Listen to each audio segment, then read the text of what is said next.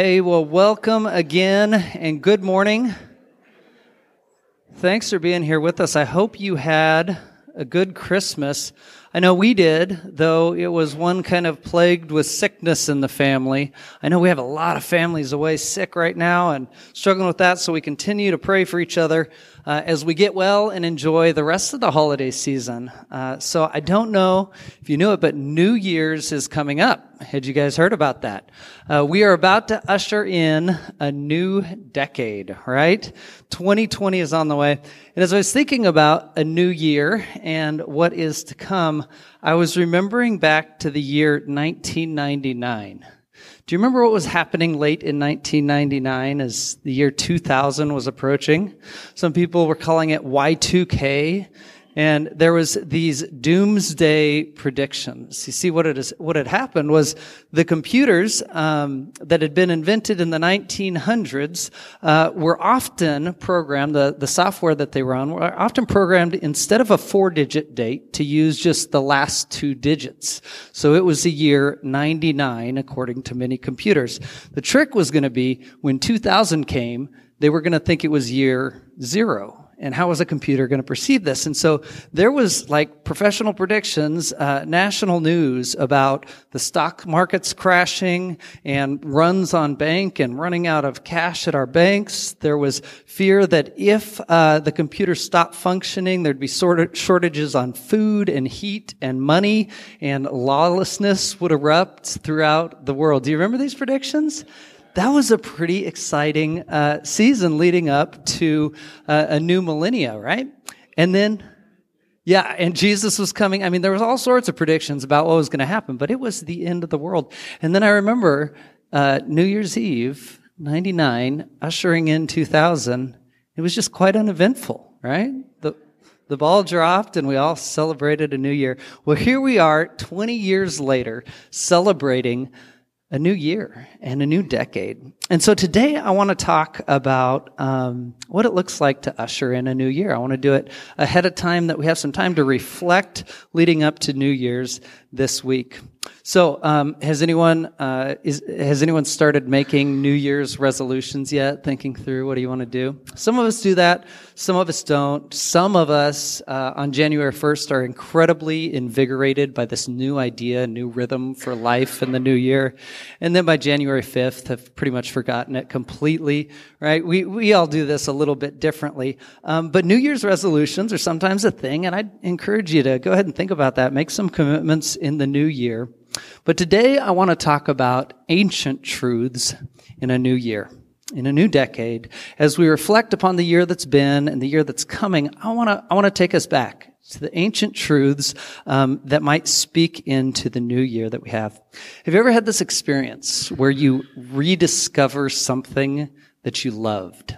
Right? It might be a hobby that you used to take part in. It might be your favorite movie that you hadn't seen in forever. But that moment where you realize something that you love so much. We had this experience on Christmas Day. It looked something like this. Do you remember pogo sticks? Oh my goodness, they were the best. So our kids got pogo sticks, and we let them try it for just a minute, and they were terrible at it. So the adults took them and started playing with them. And my brother and I had a pogo war, which, by the way, I won. Now, like on any scoring drive, there's an automatic booth review. There was a claim that I hit him in the chin with my shoulder, but upon the booth review, I just don't think there was conclusive evidence. What do you think? Inconclusive evidence, so I have declared myself the winner of that pogo battle in the end. We rediscovered something that we love, right? Kind of that passion and excitement. Okay, thank you for taking that off the screen. If it stayed up there for a long time, it would be kind of awkward. So we rediscovered something that we love, and I want to invite us to consider that today in our faith journeys, to rediscover something that we love in life and to lean into it, to dig into it a little bit more. So in the Jewish world, they had and have many festivals.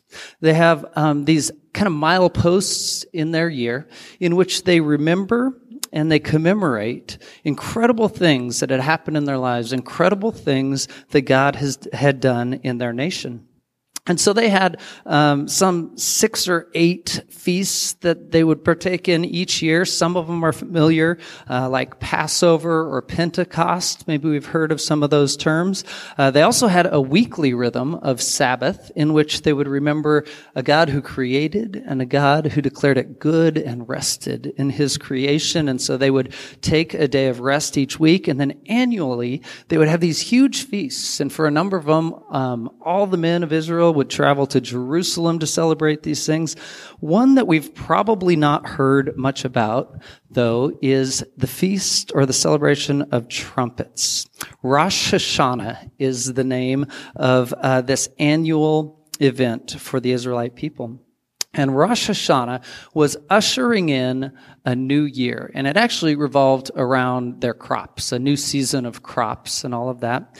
So it would be natural for them to bring the food offerings that they were commanded to bring and those sorts of things each year as they usher in a new year of harvest. And yet, Rosh Hashanah had a much deeper meaning an experience for the people of Israel. You see, throughout Rosh Hashanah, over a day or a couple of days, a horn would blow. And different lengths of horn blows would indicate different things. But the long blow of the horn was an invitation for Israel to repent. Does that kind of sound like a bad word to any of us here today?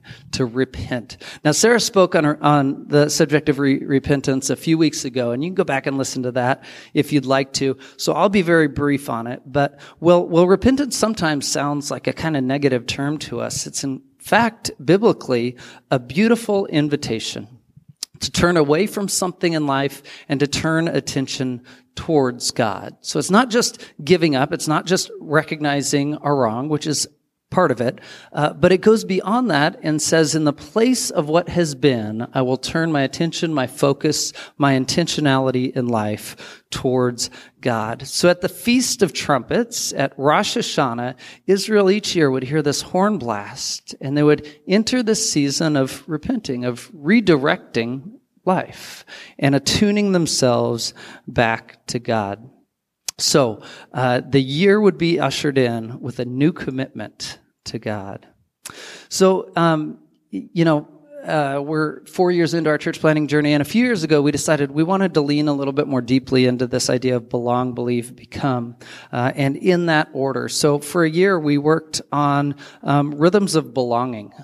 For a year, we launched our small groups that year and did all sorts of different things, trying to create a place of belonging, both in this place and in our community.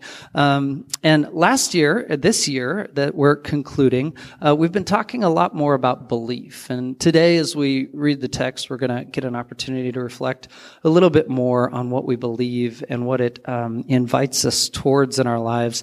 But in the year to come, I guess that means this will be the year of becoming. Now, this is a little bit of an abstract one, right? But the idea of becoming in the order of belong, believe, become relates to an invitation that as we put our faith in Jesus, God begins a beautiful transformational work in our lives, that we would become the people that we were created to be, that God is at work in our lives, transforming us into something new. Now, when Jesus was on earth, at 30 years old, he stepped into his role as a rabbi. Now, the rabbis were as revered as anyone in Israel. The rabbi would teach. He would go to the synagogues and he would teach the people. And typically a rabbi would call disciples under himself to learn from him. And they would pick from the best of the best, the most elite, the most knowledgeable, the most trained people in Israel. And it was impossible to receive this position of the disciple of a rabbi and have the potential to move up into the role of a rabbi. Nearly impossible. Very, very few would ever get to a point they could even be considered. But Jesus, he operated a little bit differently. At 30 years old, he's walking down the shores of a lake, and he sees some fishermen out there, and he says, "Hey, come follow me. Be my disciple." Fishermen, not the best of the best, not the most elite, those that have now left school and are working their family's business. Jesus says, "Come and follow me. Be my disciple. And in the process of following a rabbi, there was, you might have heard this before, I've said it before, but there was this statement of blessing in Israel, and it was, may you be covered by the dust of your rabbi.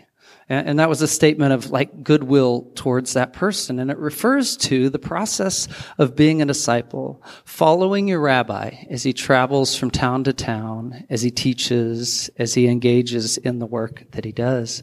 Jesus invited these men, come and follow me, and they were covered in the dust of their rabbi. As he walked down roads and he saw a vineyard, and he said, the kingdom of heaven is a lot like this. Right? As he walked down the road and he saw hurting people, and he reached out and he touched them and he healed them. And it was a dream of any disciple to know what their rabbi knew and to do what their rabbi did. Now, I think often in Western Christendom, in Protestant faith, we lean pretty heavily into the knowledge aspect of Christianity and faith. We spend a lot of time debating in our theology. We spend a lot of time studying, and we take a lot of pride in our rightness. What often divides us amongst the church is our different beliefs and understandings and interpretation in Scripture. We lean heavily into the knowledge aspect, and we hold that at very high value. Sometimes to the extent that we lose sight of the fact that the knowledge is meant to inspire a way of being, a way of living, right? That we would not only know the things that Jesus knew as we follow in his footsteps, but that we would begin to do the things that Jesus did. That is the invitation of discipleship, not just for the 12 that he called, but for those of us today that follow Jesus. So I want to look at a story today in Acts chapter 8 as we consider a new year, as we reflect upon what would it look like to engage more deeply, take a next step in my faith journey. And in the story, we will encounter two primary characters, a man named Philip and an Ethiopian man. Acts chapter 8, verse 26. Now an angel of the Lord said to Philip, go south to the road, the desert road that leads down from Jerusalem to Gaza. So he started out on his way, and on his way he met an Ethiopian eunuch, an important official in charge of all the treasury of the Kandake, which means the queen of the Ethiopians. This man was in charge of all the treasuries of the queen of Ethiopia. The man had gone to Jerusalem to worship, and on his way home was sitting in his chariot reading the book of Isaiah the prophet. The Spirit told Philip, go to that chariot and stay near it. Then Philip ran up to the chariot and heard the man reading Isaiah the prophet. Do you understand what you're reading? Philip asked. How can I, he said, unless someone explains it to me? So he invited Philip to come up and to sit with them. This is the passage of Scripture the eunuch was reading. He was led like a sheep to the slaughter, and as a lamb before its shearer is silent, so he did not open his mouth. In his humiliation he was deprived of justice. Who can speak of his descendants? For his life was taken from the earth.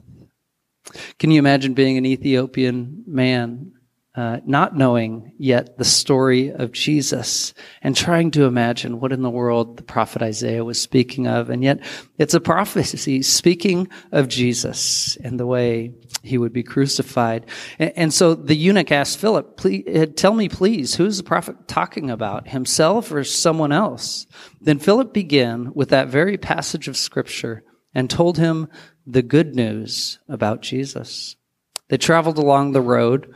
As they traveled along the road, they came to some water, and the eunuch said, look, here is water. What can stand in the way of my being baptized? And he gave orders to stop the chariot. Then both Philip and the eunuch went down to the water, and Philip baptized him. When they came up out of the water, the Spirit of the Lord suddenly took Philip away, and the eunuch did not see him again, but he went on his way rejoicing. After that, Philip went to other towns and other places preaching the word.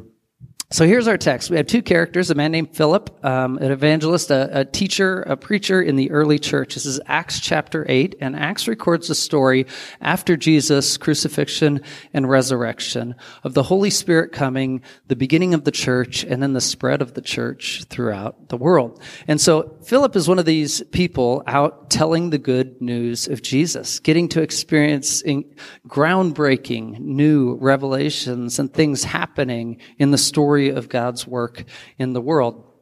And we have an Ethiopian eunuch. So, an Ethiopian man, a man from Ethiopia who was of high stature, of high rank in his society, and yet he was a eunuch, which meant his position in life came at a great cost to him. Right? And some eunuchs were enslaved and forced into this role, and some chose this position in life. And we don't know the details of this eunuch's story. But we do know this about him. He had come to know something about God, and he had some scripture with him. He had some of the prophets' writings with him.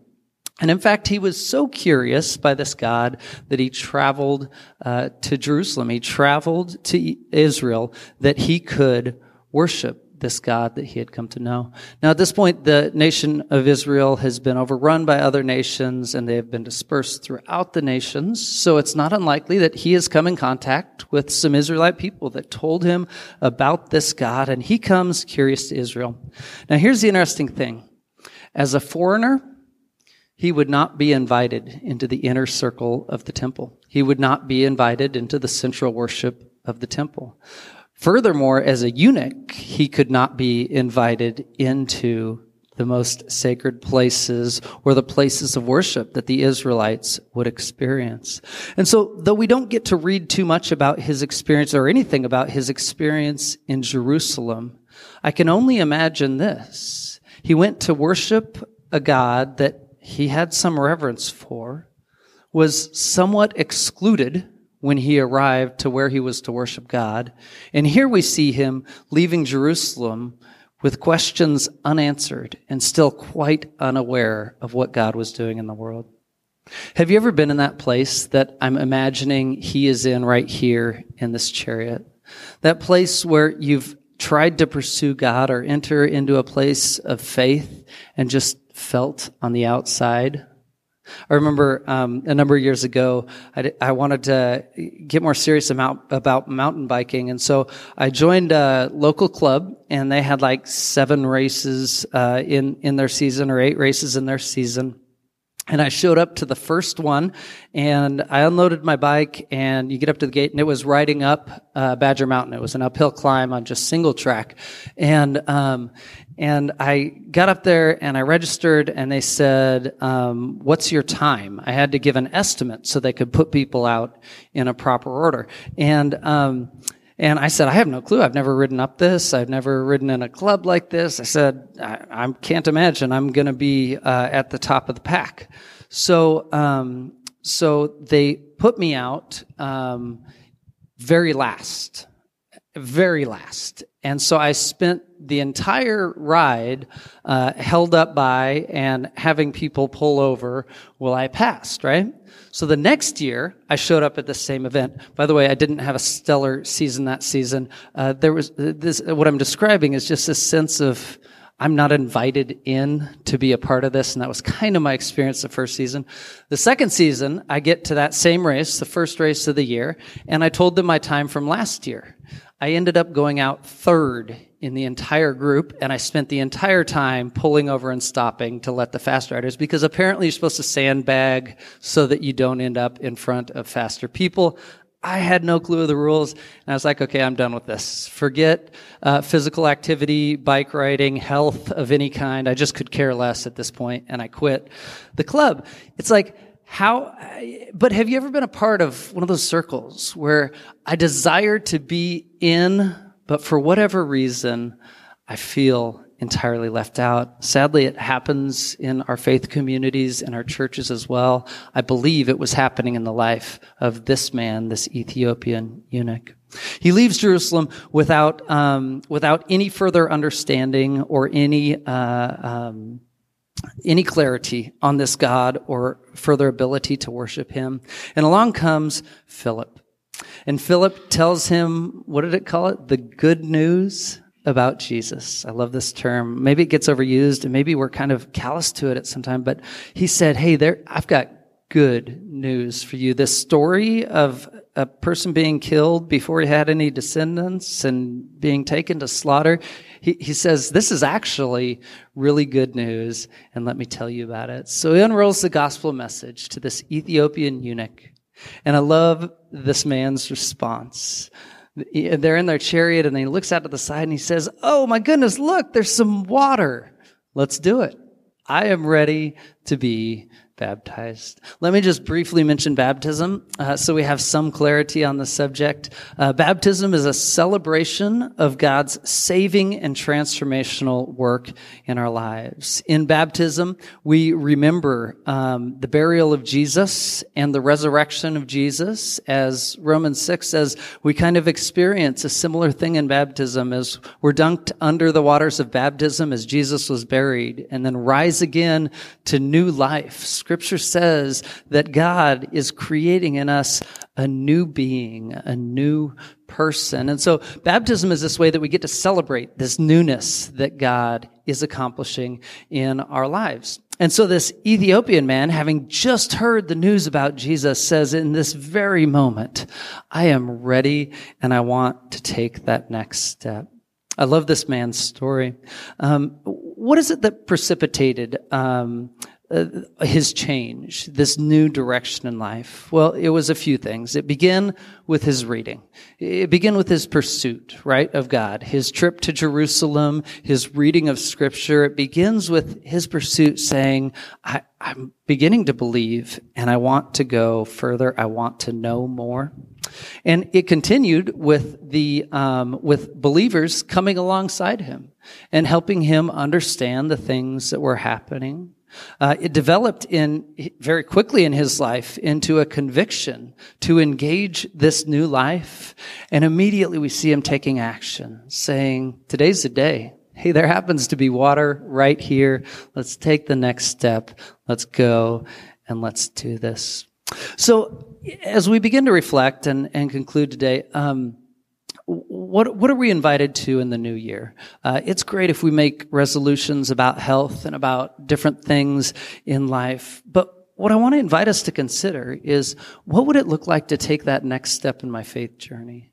To say in 2020, I want to engage in new ways, or I want to rekindle that passion that I once had. Or for some of us, I want to take that first step.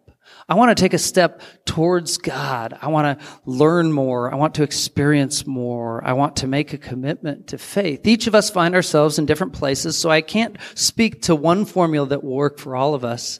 But I want to explore for just a minute what it might look like to commit in this new year.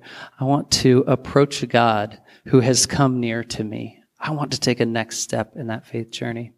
You know, as I zoom out and I think about our church, there's God's church that He is forming here at this community.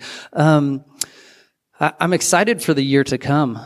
We are looking intently at new facilities, be that build or purchase or lease. We are so excited and curious to where and what God is inviting us to what doors will be open, and to that next step and that next phase in the journey. But I think more significant in the year to come for us as a people is the word that comes to mind is connectivity.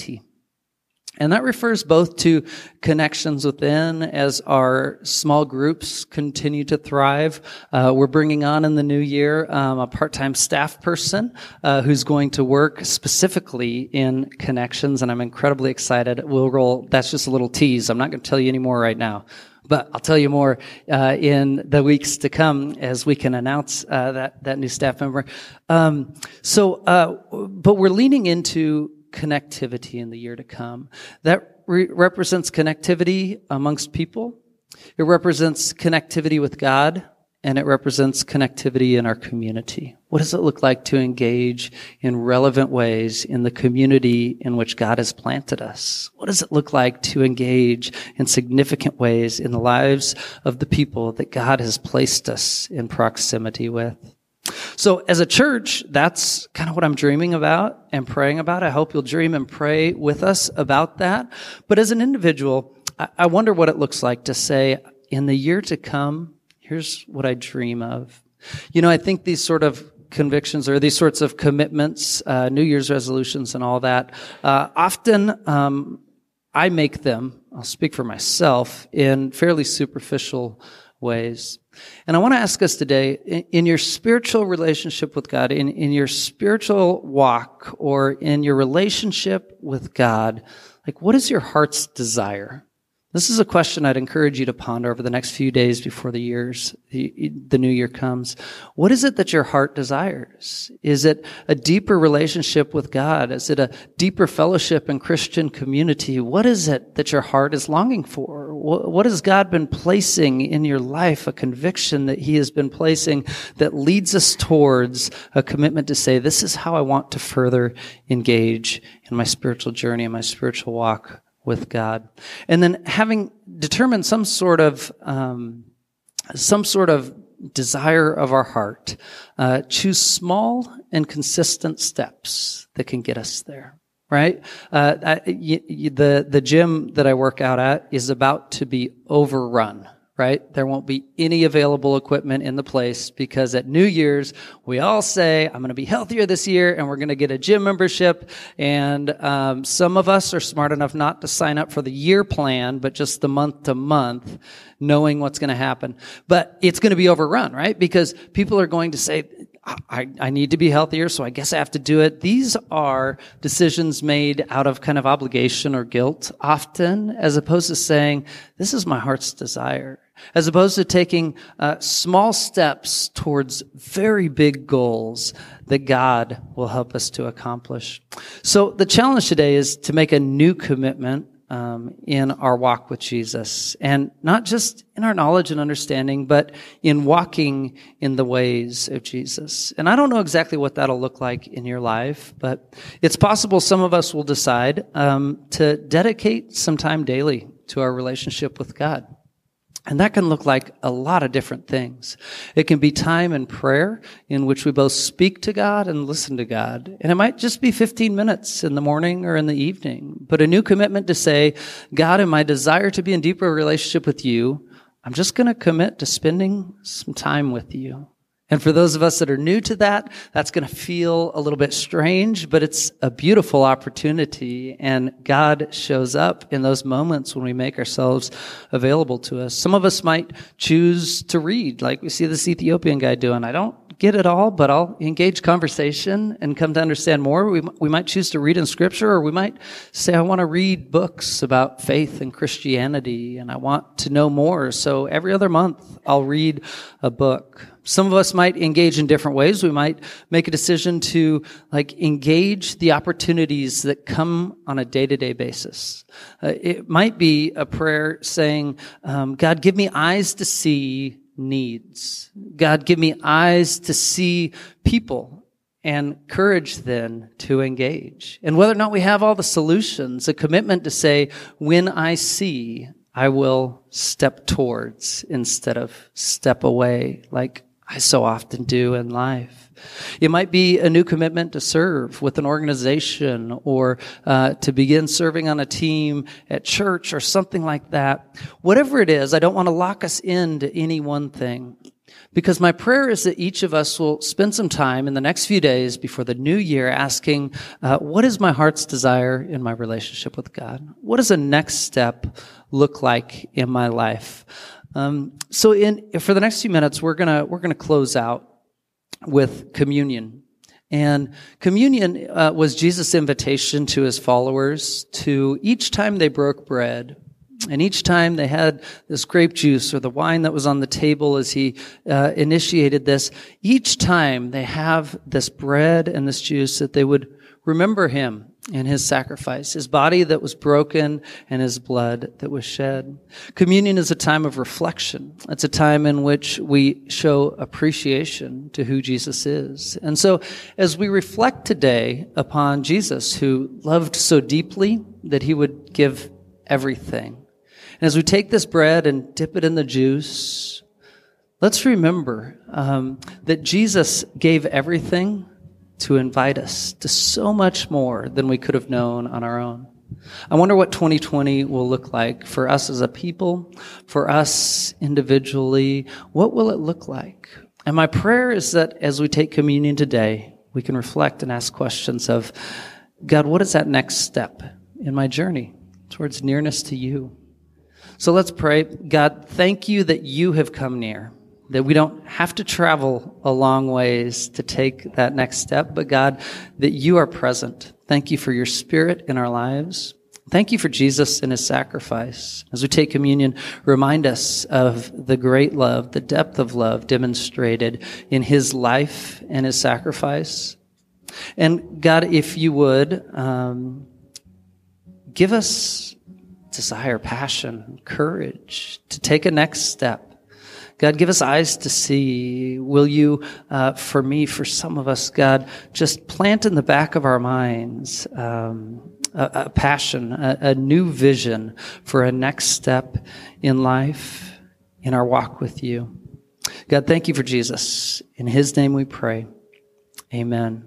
Amen. So as Chris and Giovanna play for us, you're welcome.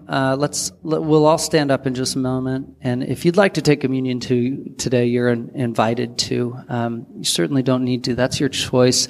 We'll take communion, and as we finish that up, we'll get to stay standing, and we'll finish in a song, and we'll close out at the end of that. Let's take a moment to dip the bread in the juice, to remember Jesus' sacrifice, his love, and to consider what might a next step in my faith journey look like.